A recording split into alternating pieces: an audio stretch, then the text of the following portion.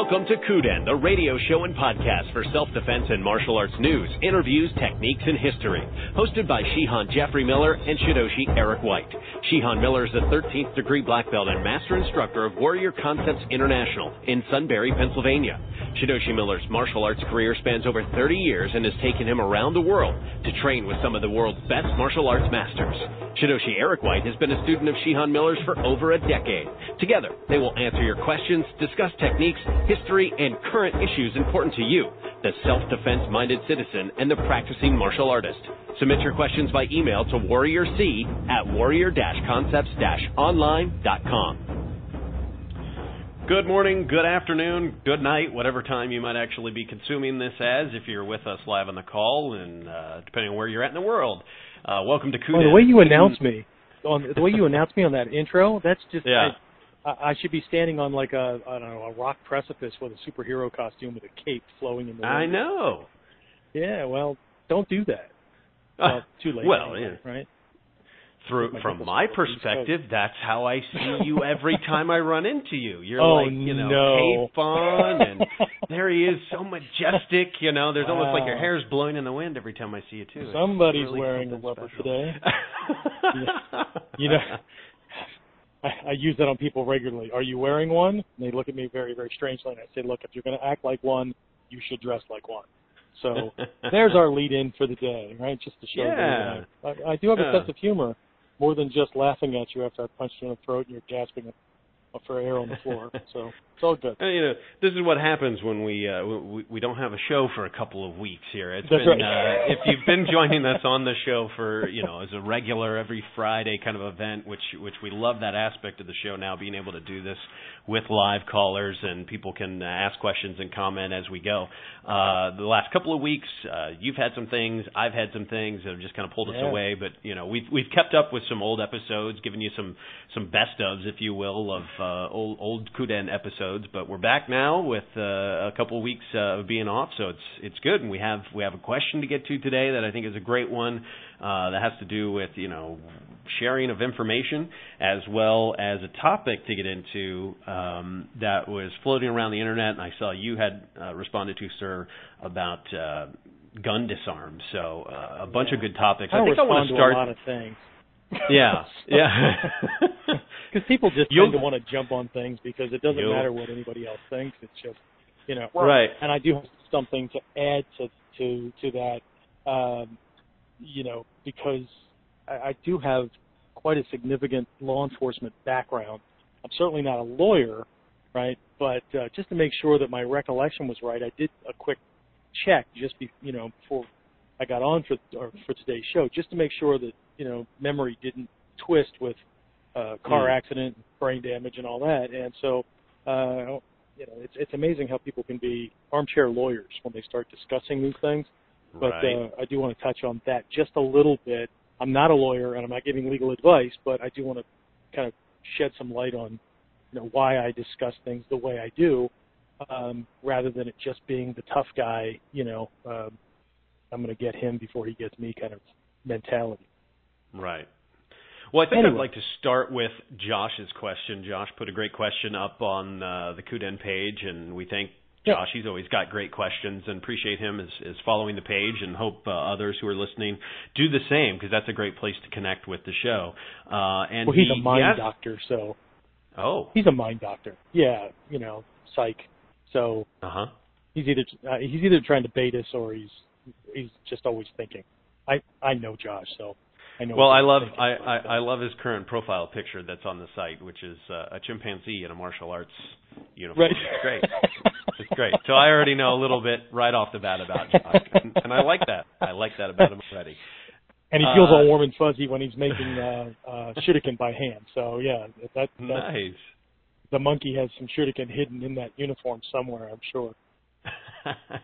So Josh asks about, basically, do you discuss the fact that you practice martial arts with people you don't know, or do you keep that, as he says, on the DL, the down low? saying, like, if they ask about your interests, and so, if they were to ask, do you bring it up? And, right off the bat, and I'm thinking about you, sir, I'm like, well, I know he tells people because part of the program and sharing with the school, he'll walk right up to a guy and go, have you thought about martial arts? So there's, definitely there's a great amount of sharing going on. But I thought this kind of about from my perspective, and it's like, it is not my lead off with a lot of people. In fact, a lot of people for a long time that have known me for years may not even know that I do this. And that's intentional, that, I come from the side of, I'm not going to tip my hand, but so there's a couple of perspectives here, and I'd love to hear your thoughts. I know Josh was. No, and that's good. I mean, that's a perfectly understandable kind of thing. I mean, Takamatsu Sensei died. Hatsumi Sensei's teacher died. His business, what everybody saw him as, was he ran a little noodle shop, and you know how we love those noodle shops when we get to Japan, right? They ran one of these noodles. Yeah. He ran one of these little shops, right? So as far as anybody was concerned, he was just this, noodle guy, right? And they were surprised in his obituary to find out that, he was this multi lineage soke of ninja schools and all kinds of things, right? So I kind of threw people off. So yeah, on one side, I do approach people and I discuss things, and I have to talk to literally strangers all the time about martial arts.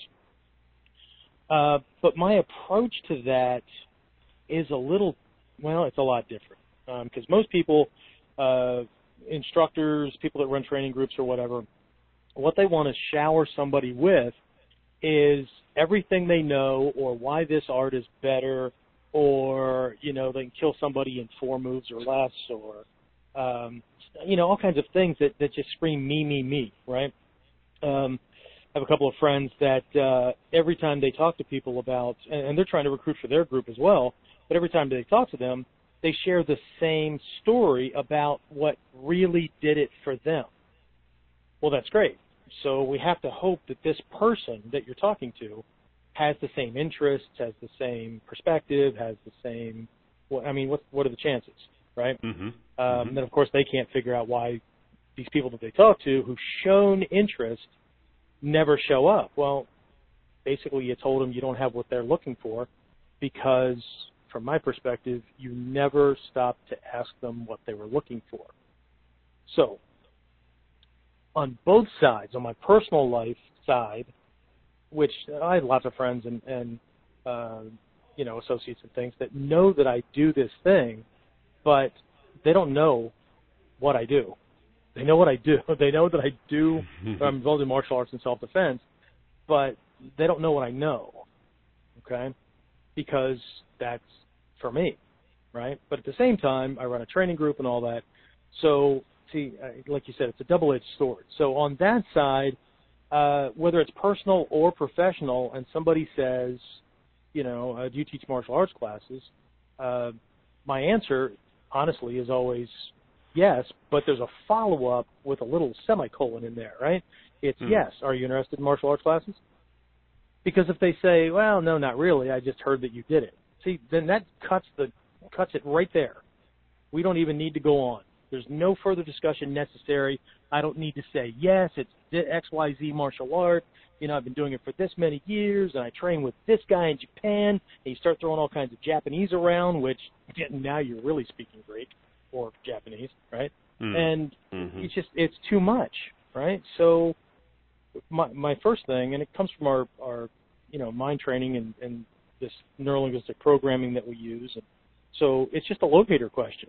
Is the person even interested for themselves before I talk to them about it? And if they say, yeah, I've thought about it, right? So then I've got another follow-up question.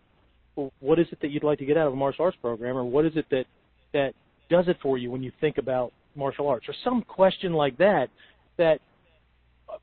gives me more insight into how they think about martial arts. Just like if somebody called at the dojo and said, one of their first questions out of their mouth would be, hey, do you guys spar? Right? Right. See, for a lot of people in Ninjutsu, the answer would be no, because it's not the same as they're used to seeing in sport karate stuff. right? Or they'll say yes if they're in a different martial art or whatever, right? My answer there, question with a question, which is, do you want to spar? Because maybe this person is looking to eliminate school options that spar because their first experience in martial arts involved sparring, and the teacher wiped the floor with them, and they got injured, and then they couldn't work or whatever, right? And they've got these other priorities, you know. So I need to know what that is. And then if they say yes, then, you know, I need to know where they are, right? So I tend to ask a lot of questions to even figure out where this person is. But the big thing is, what do you want to get out of the training, right? What are you looking for? And then I only talk about those things to a very superficial level, just so they get it that, yes, that's what we offer, right? I don't talk about any of the other things. Are they getting those other things? Yes. But what do they care about right now? Only the things that is in their mind, right? But again, only superficially, because we just got started with this, you know? So, and it works both ways, even in my personal life, right? Somebody will make some kind of comment about, oh, you watch out, Mr. Miller knows that stuff. He'll kick your butt. And I'll just, you know, I tend to blow it off and do the humble routine and say, oh, no, you know, I'm an old guy, you know, you don't have anything to worry about for me, which is usually one of the biggest disarming things. And what I've experienced from a lot of martial artists across a wide variety of martial arts, when they're asked if they train the martial arts, their typical general answer is, I studied a little bit, right? And they just kind of leave it at that. I remember I had a school 3 schools back, and there were some folks that were they were in town scouting out locations to shoot a movie, right? And so one of the guys was I don't know if he was the director or an associate director or whatever. He was scouting locations, and he had this other guy with him that I found out was his martial arts consultant / stunt coordinator. But this guy had a certain air to himself that screamed of security and somebody that can just take care of themselves. Had a very quiet, soft demeanor, but his posture and his presence just spoke volumes, as opposed to shoulders back, chest out, glaring you in the eyes kind of thing, you know? And so what they were looking for was they were looking for local martial artists that they could hire as thugs or, you know, whatever, right? Because they don't have to train us to do break falls and all that, right? So talk to me about this, and, you know, I looked at this other guy and I said, oh, wow, do you train in the martial arts? And that was his answer. Well, you know, done a little bit. And I looked him right in the eye and I said, you have the demeanor of someone who's done much more than just a little bit. But we'll leave that for another time. And I broke eye contact with him and looked right back at the director and said, okay, so tell me more about the project.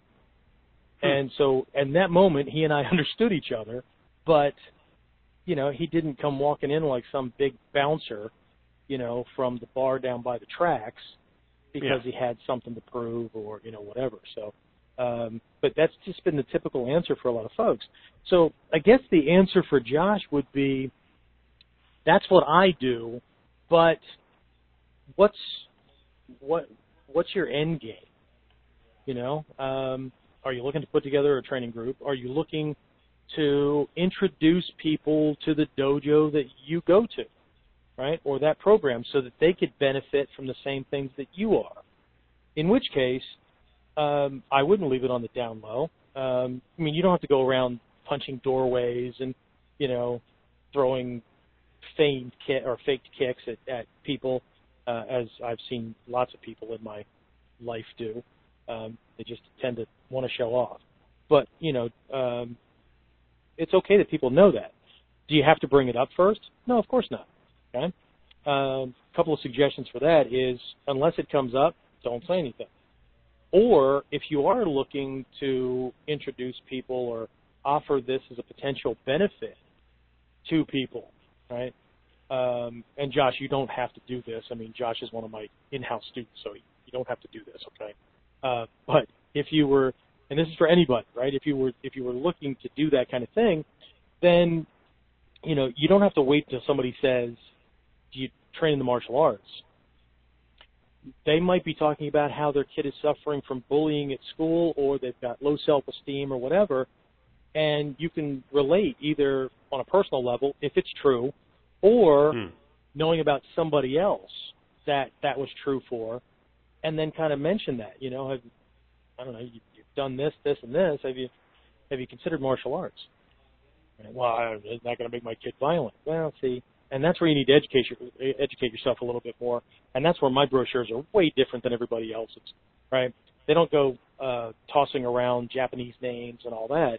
The one for the kids group actually highlights that question that parents have, and I point out that usually the opposite is true, and we're very good at weeding out the rare exceptions, right? The opposite is true, right? They don't become violent and all that. They learn to be able to carry themselves with more confidence and all that. So again, it depends on what your thing is. I mean, you don't have a training group at the moment other than your son, right? But if you were going to expand that a little bit more, there will come a tipping point that, same thing happened for me, where you can't get around the fact that people just end up finding out that you do. And then in that instance, who you are and the persona you project publicly will make all the difference in who you attract. Does that make sense? Yeah. Yeah. So I know that wasn't an either-or answer, but it really is personal choice. But I started a school so I could really help more people, and most people know that I started out as a police officer, and I did some bodyguard work and all that, right? So I was out there, and I became a police officer to protect people from bad guys. And I quit being a police officer because I was doing reports on victims and trying to catch the bad guys afterwards, but the damage was already done. And that's not why I set out to become a police officer. So I realized that I was on the tail end of things, and I wanted to get out on the, in front of the spear point, so to speak. So that's why I started a training group and then a school, other than the fact that I also needed bodies for my own development. But when I went professional with it, it was to help people. So I'm always on the lookout for how can I do that? How can I make my community safer? And you know what? We need to publicize this thing again that I haven't done in a couple of years, probably since my accident. But we had a stated goal in the public, and we told everybody that we were on a mission to convert 12% of our community population into black belts. Can you imagine what would happen to the crime rate if just 12% of your population had black belts? Yeah. Friggin' bad guys would be going somewhere else, right? Yeah. So again, it depends on what it is that you're looking to do, right? So, but I would, even if you decide that you're going to talk about it, I would keep it fairly minimalized. Don't talk about rank or, keep it vague. I've been training for a couple of months. I'm just kind of getting started and everything, but man, I learned a lot. So you can, and it's true. It's all true, right? But you don't have to spell out skills. You don't have to spell out tactics. My typical response when somebody says, once they find out, and they say, well, show me something. So you're going to need to come into the dojo, take a trial class or something, or I'll say, I'm not into messing around like that. Let's go to a movie or something, right? And I'll steer it up. Only when somebody continues to press, or they start to act very, very, immature or whatever, or if I'm feeling extremely jovial, and they say, show me something, and I say, punch me. In which case, It has to be in a very lighthearted mode or whatever, but it's as much as somebody wants to learn something, and they really don't. They want to screw up your technique, right? Yeah. And you'll know if somebody's genuine or not, you know. But I touch it very, very light, even with promoting the school, right? And I make no excuses or apologies for promoting the school. You know, the folks that are upset at me for doing the kind of things that I do to get more students into my school are the same ones that have a problem with promoting theirs, or restrict it to such a high degree that, you know, that they only want people like them. Well, good luck, since you make up 0.1% of the entire freaking population who can be committed to your degree about anything. Good luck in finding more than one or two people in your area at any given time that maybe think they want to be that, right? So, anyway, what do you want to throw on the fire there? I mean, I'm sure it sparked a couple of things, but how does? Yeah, no, I've got this thought in my head, and it's one thing I've never done, and I've often thought about since training. And that is just in training your own ability to not show your hand. This comes from discussions we've had where you've talked about, we've worked really, like in camps and things, we've worked well on walking, ninja walking, and just walking, how we carry ourselves, and how things like arm sway. And, we work on being able to walk, and our arms aren't swaying wildly because, we're on balance and we're not trying to counterbalance our strides and things like that. But obviously, people don't walk that way. So if you walk around with your arms and they're not swaying, and that's going to look odd maybe to somebody. So, we drill so much on proper mechanics, but then you have to disguise that in some fashion, add that arm sway back in so that you aren't standing out. So that further grew into a thought of, well, okay, so we've been doing martial arts for some time. What if I just went to another local martial arts of any kind of school? Would I come off to those folks as like, hey, you've done this before, right? Could you go to a class and look to them like any other beginner off the street just wanting to take a class and learn what they're teaching? So just as one of those tests on how well you're able to impersonation. Yes, skills, right? yes, right. But I haven't done it yet. I was going to say that, if you're talking about minimizing arm swing, your posture's better, the way you carry yourself, the way you use your eyes, the way you take in the world, right? All of that screams, this person can take care of themselves. Right. You don't need to walk around with your chest puffed out and, like I said, your shoulders back and, a scowl on your face or whatever. People can read that there's something different about you. And it's not that you're not approachable, but, something different about this person. Yeah. Right? And once you understand that, you can either just walk around and do your thing, right? I find that if I'm just walking around and doing my thing. Matter of fact, what I do, I went to the mall earlier in the week. I had to pick up something, and I'm just walking, and I say I'm just walking, right? I'm just walking, and I start to catch people looking at me almost with a look like, should they know me kind of thing. Like they're trying to recognize me or figure me out or whatever. Not super quizzical, but like heads are turning. Yeah. And so I just kept doing what I was doing, but I took stock of me. And I realized that the head was up, right? Had a quicker gait because I had purpose and I was getting somewhere.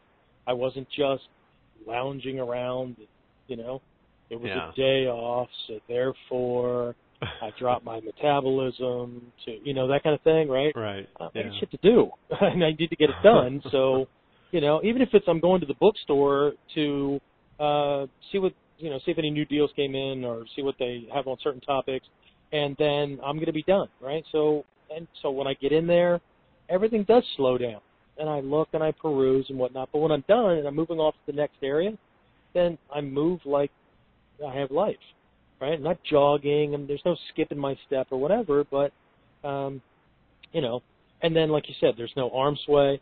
Now, I fake arm sway for two reasons. One, to get those people to stop looking, because that's one of the things that they key to. I'll often sink my weight a little bit more, right, without bending my knees, but just kind of let it lower a little bit more and relax my shoulders.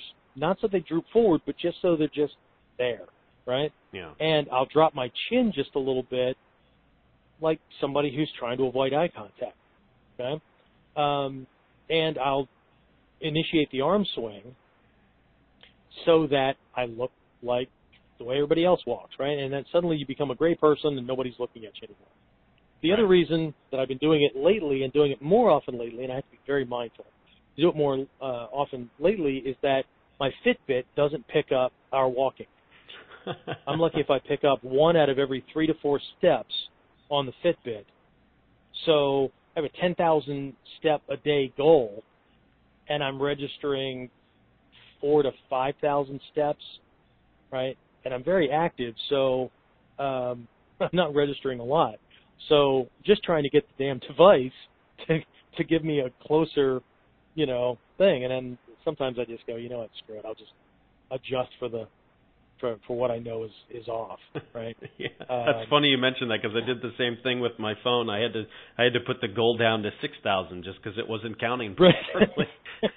Because it's just not counting the steps. Yeah, I'm like, I'll right? just put it at 6 then, and we'll call it even. That's funny.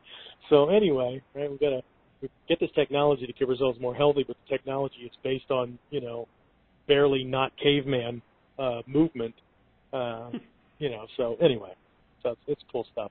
But yeah, so you know, I'm in a position now, and I've been doing this for so long in my area that you know, now I get people to walk up and say, hey, you know, my cousin's roommate's brother's sister, whatever, said that I should come to you because you know, you get the best classes around.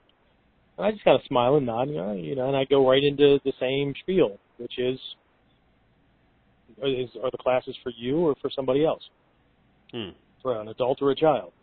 Oh, okay, well, would you like to get out of the program, right? I mean, it's just, I could do it in my sleep because I go right into information collecting mode, which is the primary or number one skill of a ninja, right? So, but, you know, then I'll, as a part of my little information gathering thing, I'll say, you know, how'd you hear about this? Oh, this person told me or whatever, and oh, okay. Did they train with us? Yeah, I don't think so. Well, see, then the question is, well, how'd they know? Well, from the school's perspective, I don't care. Okay, that's called, I've been around and doing things the right way for such a long time. That's called positive word of mouth, right?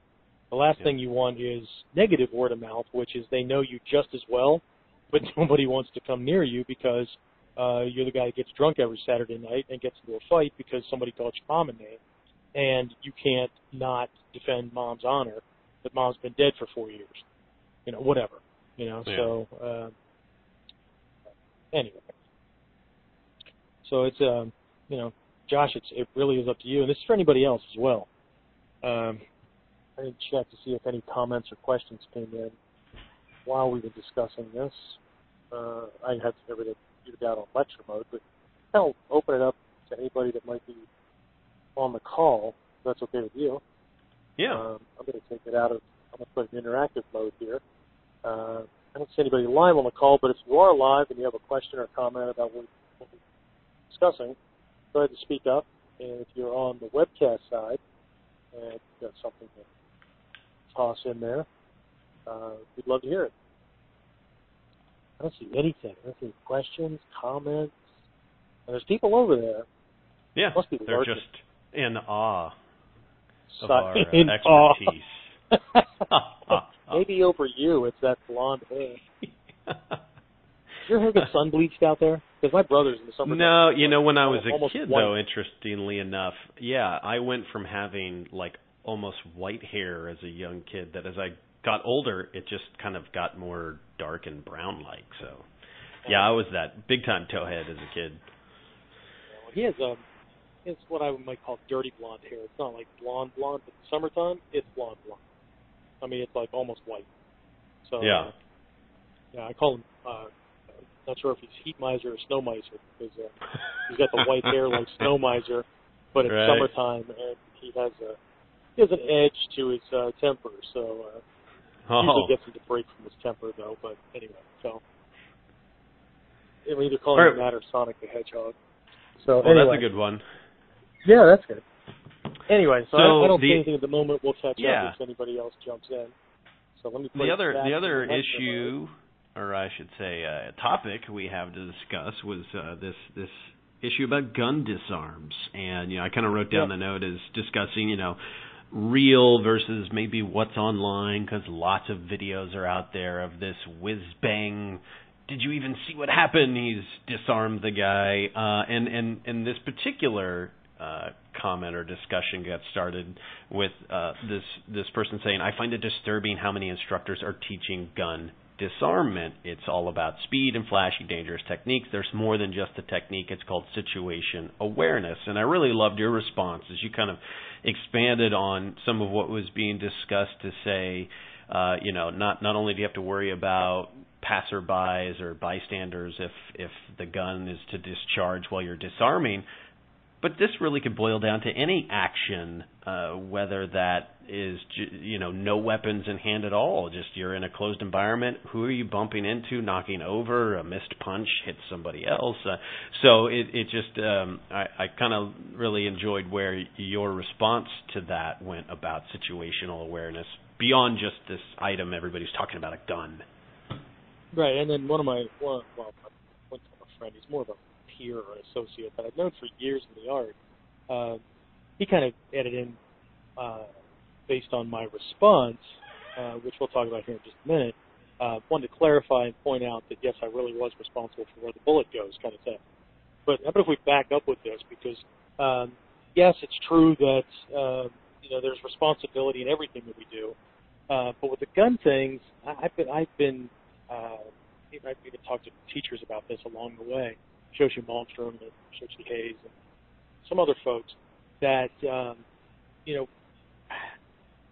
we tend to think that gun disarms are less real than, say, knife attacks or knife, things. Not that there aren't a bunch of hokey things out there for that as well, but they tend to be less real because very few people who are teaching the stuff have ever been shot or shot at.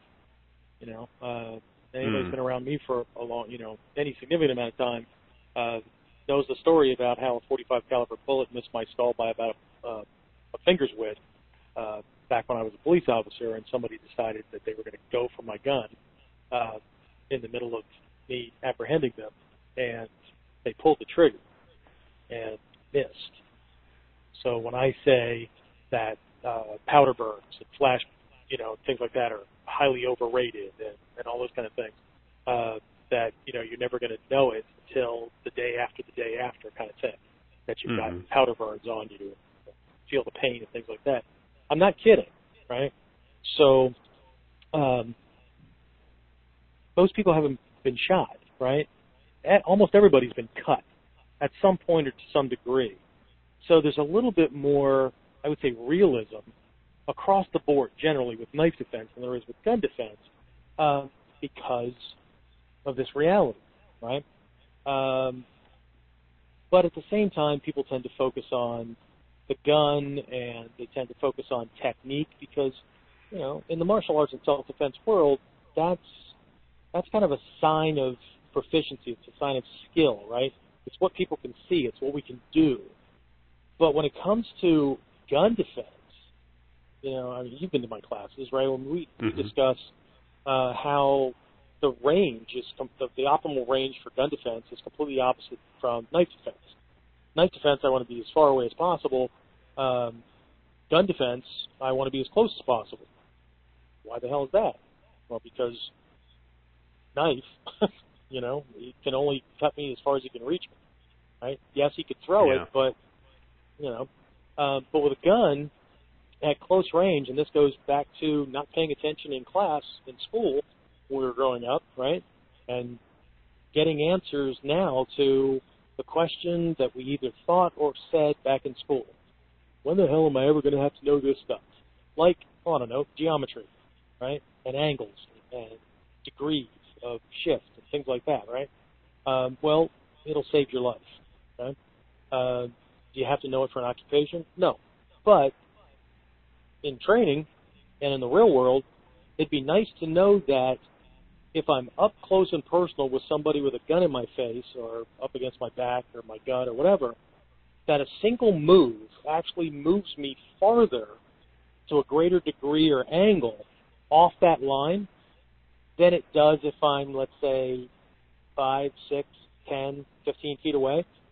One step, he barely has to move his wrist and or hand to stay on target, right? But the closer I am, one step, he has to move a lot to get that muscle back on line. So, yes, so there are these differences that, that people tend to not think about. But at the same time, also with gun defense is 10% technique, 90% psychology. Right? You better be really good as an actor, right, and really good at not showing a tell before you act, right? You can't do the Chuck Norris glint in the eye before you put a boot upside his head, because all he has to do is twitch a finger and you die, right? Yep. So, or at the very least, you leak, right? So anyway, so that's the first stage of this whole thing, and we don't need to go into the whole thing because I have 4 levels of just handgun training, full weekend seminars, right, and just to cover this stuff, right? So can't do it in just a couple of minutes. But either way, here's this start that there's plenty of things that people need to take into account and not just learn cool moves. The second thing that came out of this conversation was the responsibility for where the bullet goes when you do a disarm. Okay? And actually, this is where one of my peers, associates, whatever, kind of friends, chimed in because my response, as you recall, was one of the coldest lessons that you could ever learn is that you can't save everybody, right? Because their big thing was, you do a disarm and the gun goes off and somebody gets hit across the park or across the street or whatever. Look, this guy was pulling the trigger and going to shoot somebody, me or whatever. He was going to discharge a round, okay? So I can't save everybody, and I can't save anybody if I'm dead. So now, that's a very cold, hard stance that allows me to train. But, we'll use the word friend. My friend chimed in with the, yes, Jeff, you are responsible for where the bullet goes. I don't get involved in little debates like this because I'm not playing pissing contests back and forth, right? And I have a busy life, so I don't, me, I don't eat my time up online with these little things, right? So, but the question would be, am I responsible morally or legally? Okay? Because I'm always morally responsible for something because I'm responsible for my actions based on my morals and ethics. Okay? So karmically, yes, I'm responsible because I moved the muzzle in that direction to that number of degrees at that exact moment in time that other person was standing in that place. But did I put them in that spot? No. Did I, you know what I mean? There's all these things that you could play around with. But legally, what was the intent? Did I move the muzzle and tell the guy, okay, now you can pull the trigger? Right? That kind of thing, right? So legally, there's a whole other bag of worms here. Okay? Yeah. And this is one of those things that I just wanted to generally touch on very, very quickly today because I am coming at this from an ex-police officer's perspective.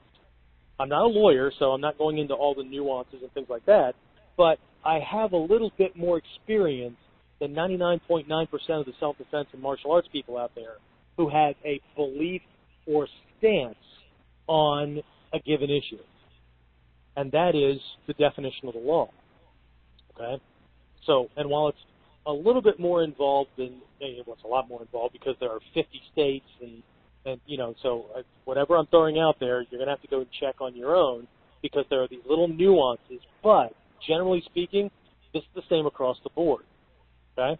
And I make this really, really simple and split it into 3 degrees of murder, but some places don't have a third degree, and I'll explain that in a minute, but we could look at it as a third degree, okay? And then there's a fourth kind of thing it's a fourth type of homicide, but it's not illegal. How about that, okay? So if we start with first degree, right, all murder is, or all killing and murder is wrong, right? So we get that. That's the moral justification behind it, okay? So first-degree murder involves one very specific key piece, and that is premeditation and forethought. Premeditation and forethought. I chose a target. I planned out how I was going to get him. I spent time, whether a little or a lot, figuring out how I was going to make it happen, and I go and do it. Okay? That's premeditation.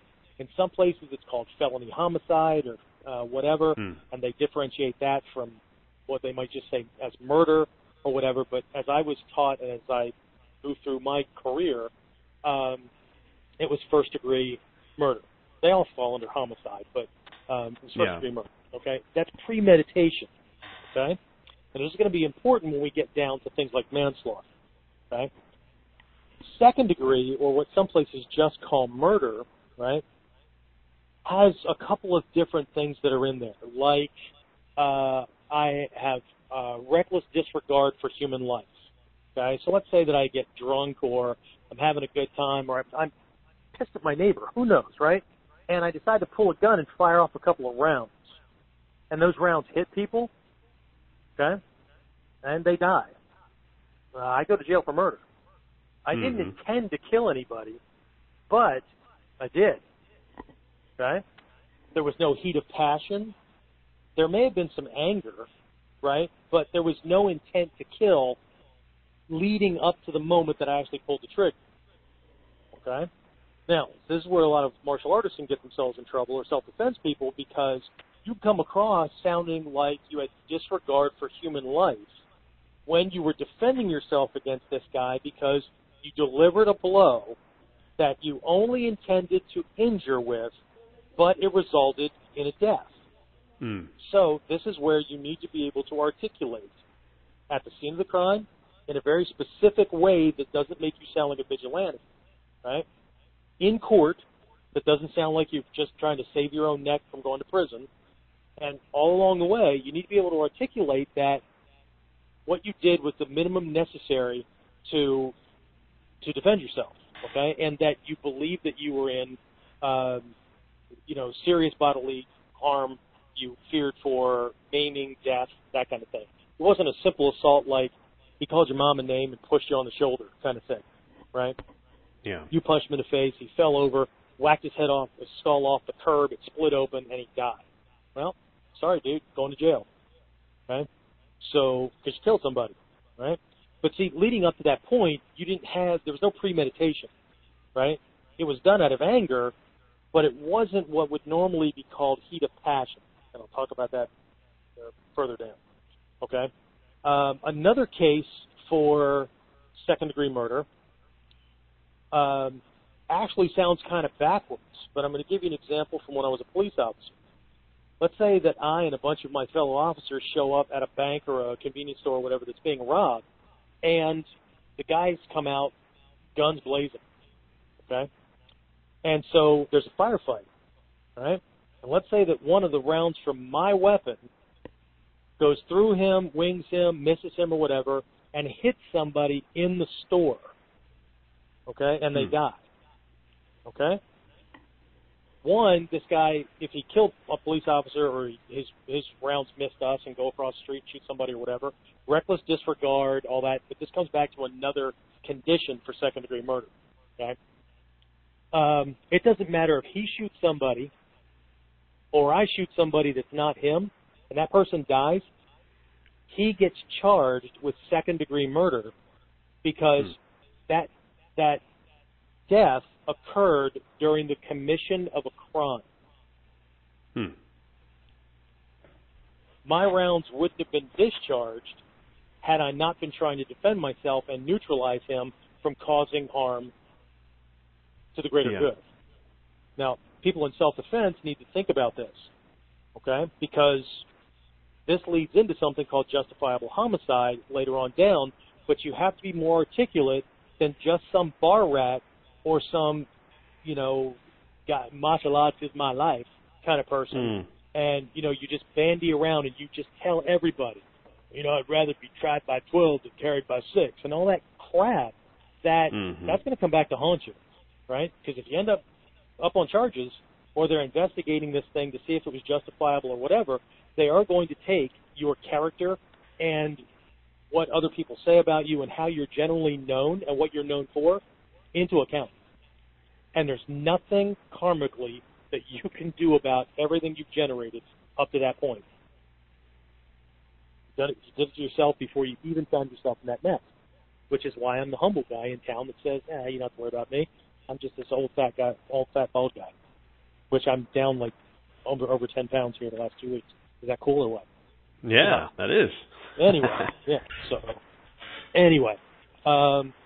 so it's different. So there are a couple of other conditions. It depends on municipality and all that, but that's generally the case, right?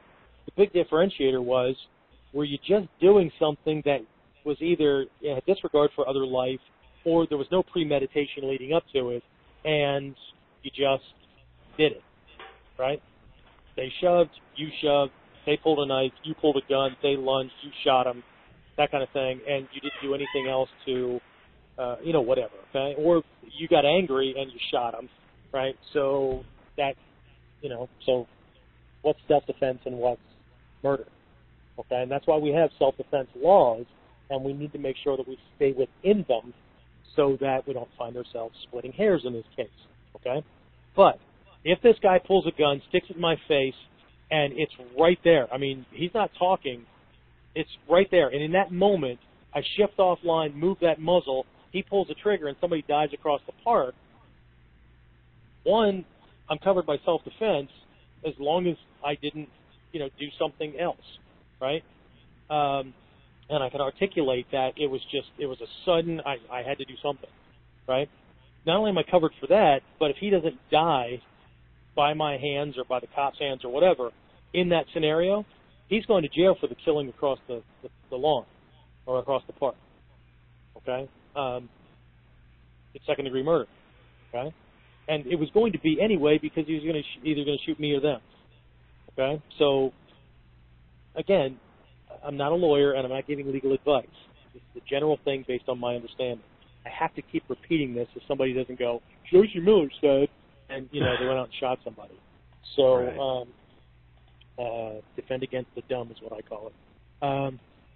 So that's second degree. Third degree is actually, in a lot of places it's not called third degree, but it is another level, right? And in this level you have two things, and it's called the general term is manslaughter.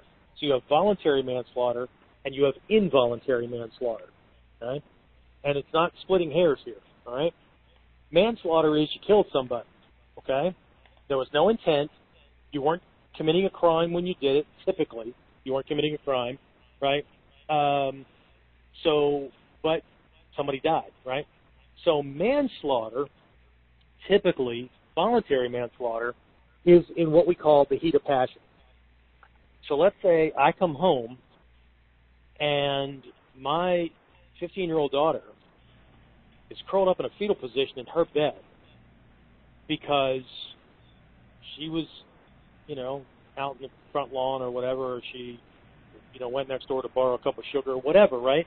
And she got raped by the guy next door. And I snap. I grab a knife, gun, whatever, and I go next door and I whack him just like that, right? That is reasonable heat of passion, okay?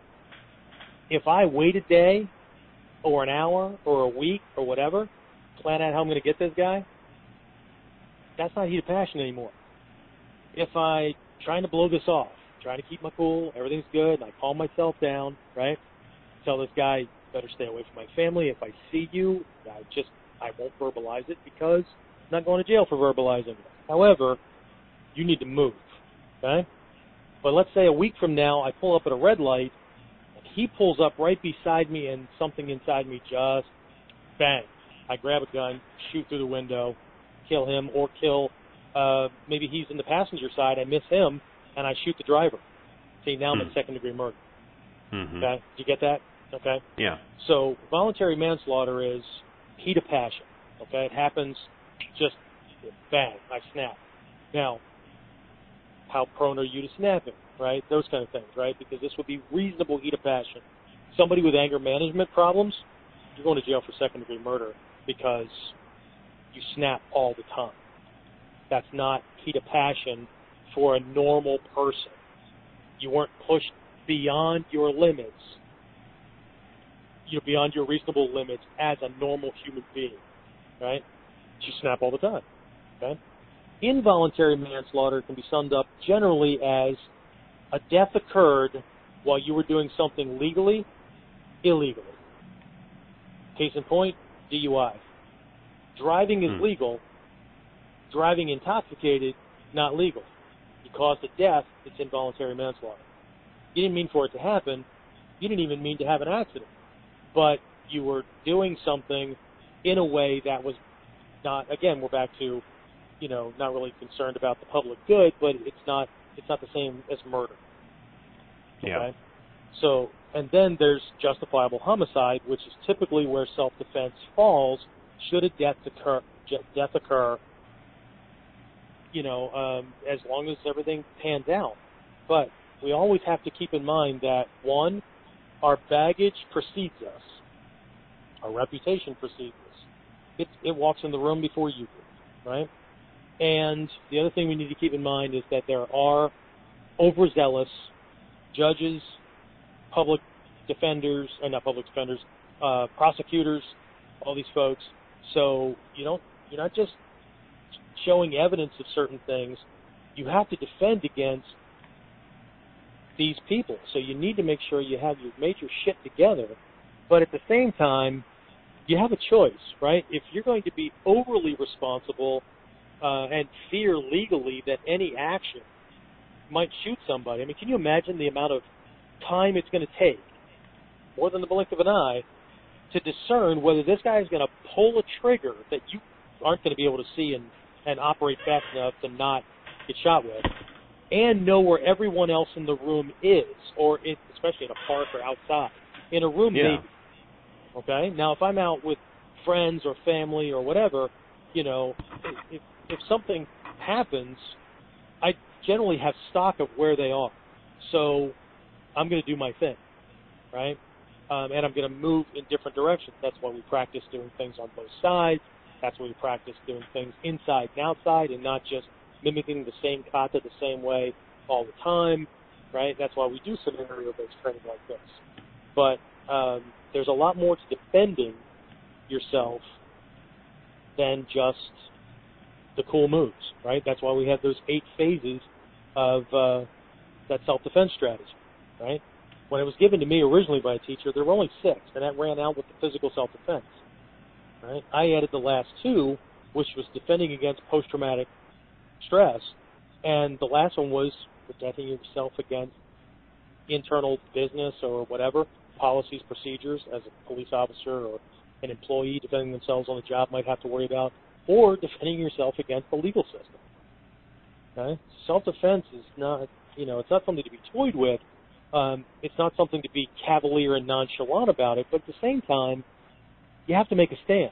You have to decide, look, do I let this guy shoot me and then I can't protect anybody, right? Or do I run the risk that in protecting myself and neutralizing the threats, somebody else could get shot? And as I pointed out in that response that I had on Facebook, this isn't just about guns, right? What if, there's something going on and there's a bunch of people running around and panicking, or I'm at a line at a movie theater or whatever. You put these things in whatever context. Or I'm at a state fair and it's wall-to-wall people. Next thing I know, there's a knife coming in my gut, and I shift to get out of the way, and he stabs the guy behind me. Well, are we going to split hairs here? Like, you're responsible for that guy getting stabbed because if you wouldn't have gotten out of the way, he wouldn't have gotten stabbed. You're right. But this guy would still have a knife and still be on the loose if he stabbed you and you dropped. How many people in that given population of whatever environment you're in has the skills that you do to be able to neutralize this guy? Yeah. Right? So the cold lesson is you can't protect everybody. And, that's why the FBI and every law enforcement group, when they're dealing with a hostage situation, there's already an understanding. The ideal would be we save everybody, but there's already an understanding that you're going to lose 10 to 15% of the hostages.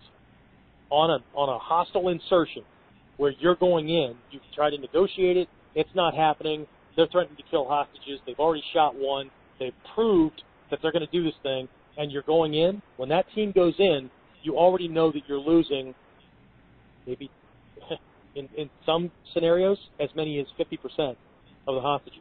Oh, and that's where the social, the social heroes come out of the woodwork. Oh my God! If the cops wouldn't have gone in, where were these people going to go? Yeah. Right. To not shoot the hostages, who probably have seen their faces.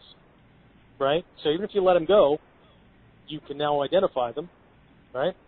Now they don't have body shields if you let them go, so they're going to trust the cops. Right. Or are you going to let these killers go off into the world to protect this small group? And see, the general understanding in a well-balanced social structure is the needs of the many outweigh the needs of the few. So we get it, right? You don't negotiate with hostages, terrorists and hostage takers and things like that. You do up to a point, but so that's where this whole thing went, and it's just a bigger can of worms than just there's a bunch of yahoos teaching. Because morally, the problem there is people not qualified to teach are teaching people this stuff, and they're putting them in more harm's way than the person would have been before he went to that teacher. Right? So this is very deep. So I know I talked a lot about the different degrees, but hopefully that was usable by people. And again, one more time, not a lawyer, not giving legal advice. You can look this stuff up, and I highly suggest that you look it up in your jurisdiction, your state, in your area, because all of them, the wording's a little bit different, the punishments are different, things like that. But you need to know this stuff. I mean, if you're taking legal responsibility for your safety, then know the frickin' self-defense laws and know what could be happening. And before you get into these debates, nothing bothers me more than armchair ninja trying to be armchair lawyers, right? So, it is what it is, right? And I'm not debating these things with anyone because I spent 7 years in and out of uniform in that occupation dealing with people and reading and rereading the laws that I was charging these people with. So, like I said, just to make sure that I wasn't amiss, I double-checked before I got on the call. So, here we are. But again, I'm not giving legal advice. I'm just settling a little debate about me being responsible for the round and where it goes. I accept karmic and moral responsibility for that person going down because I understand I made a choice to not die, and I made a choice to act, and to act in the direction that I sent the weapon. But I did not pull the trigger. Okay? And if I have the wherewithal, I'm going to redirect it in the best possible direction to minimize that possibility. But it comes down to you can't do good in the world if you're not in the world. Okay? Yeah. So I'm not going to argue with people that want to play these little mental gymnastic games when they have absolutely no experience in that realm other than their own little mental gymnastic games, their beliefs and their perspective on what should be true or what is or isn't true. But again, it's ego-driven and not based on the rule of law or, those kind of things. So anyway, how about that? That is awesome. And I'm looking here to see if there's any questions that have popped through on the website. I don't see any. I either put people to sleep or, see how many people are still on. Oh, we've got a good small handful. So, Yeah. Either putting them to sleep or they're processing things, or maybe they're just Well, there's certainly a lot there to devices think about, yeah. because they're working. Well, yeah. there is. But, here's the big thing, right? As long as you're not doing the ninja seeking out to kill the mafia warlord, or, you're not always at odds with the cops in your area. And it doesn't have to be because you're a criminal, right? If you're just a known, outspoken individual who hates cops and you just come across as you're going to do whatever you want to do because, screw it, that's called freedom, baby, right? And I get that. I do get that. But if you want ultimate freedom, the way most people discuss it, move to the woods and the mountains. Yeah. Don't hang out in a social group because, written or implied, there's rules of conduct, right? So, anyway. So I'm just gonna put this disclaimer out there right one, now that if you think somebody's gonna stab me, don't stand behind me because I'm not gonna stand there. Well, and and you alluded to that in that answer that I had. This doesn't stop at knives and guns. I mean, what if in the scuffle here, somebody's running to get away, they trip over one of us or the other one or whatever, land on the ground, just as I'm dropping this guy with a rear hip throw or a ganseki or whatever, and drop this guy's body weight right on this person's rib cage, splinter a rib and it stabs into a lung or their heart or, cuts their aorta or whatever, this person dies. So this is not limited to just guns. Yeah. Right? Now, in that instance, if people can understand how that wouldn't be murder because my action and that just kind of happened and that person ended up being there by, coincidence or whatever, then how is that different from me moving a muzzle? I didn't purposely move it. I'm going to do my best to move it away from people that I know about. But a .22 caliber long rifle round, when discharged from a firearm, will travel a mile before it starts to tumble because it's losing velocity. A mile. Unless it hits something hard and stops or deflects or whatever, it will travel a mile. Right? Now, higher velocity. 9mm, 40 caliber, 44, whatever, right? Way farther. 45s and some of the other ones, they tumble sooner because it's about mass, not velocity. Yeah. But, how am I going to take stock of what is a mile away from me, or a quarter of a mile away from me, or 100 yards in the heat of the moment when I have to make a decision to die or not die and protect those in at least my near vicinity, right? So, and that's the same with dumping, throwing somebody or whatever, right? It's the same. But you have to be able to articulate that you were in danger. And, most people are going to understand that, right? But, if you were pushing and shoving and it was a fight and next thing you know, the guy pulls a trigger and you did this or whatever, then, you might have to worry about a prosecutor saying, had you not been pushing and shoving and engaged in a fight to begin with, that person wouldn't have been shot. Right? So, see, different conditions. Right? So this is not an easy answer for debate on Facebook that people try to make it. Right? But what we're trying to do is provide some additional information because it is deep. And it's my job as a teacher to make sure that I know as much as possible about the subject that I'm presenting, and certainly more than just frickin' moves. If that weren't true, then kindergarten teachers should not bother, teaching reading beyond a rudimentary level, and they should stop teaching you after you can almost kind of make the alphabet. Right? So why bother going on after that? Yeah. Right? So, but that's where a lot of people want to lay down their camp or they want to mount their flag after they've learned a technique or two. And we've mentioned this in past shows that you don't practice until you can do something right. You practice until you can't get it wrong. So don't think that, especially with something like firearms, where only 10% of dealing with a scenario is physical skill. Don't think that as soon as you've learned some gun disarm techniques, that your firearms training is done. That is the height of ignorance and stupidity. And should you act out of, out of whatever, out of belief and not knowledge, and you're not prepared for defending against the aftermath or surviving the aftermath, right? You beat him, but there's still more to deal with afterwards. Financially, time-wise, family, right?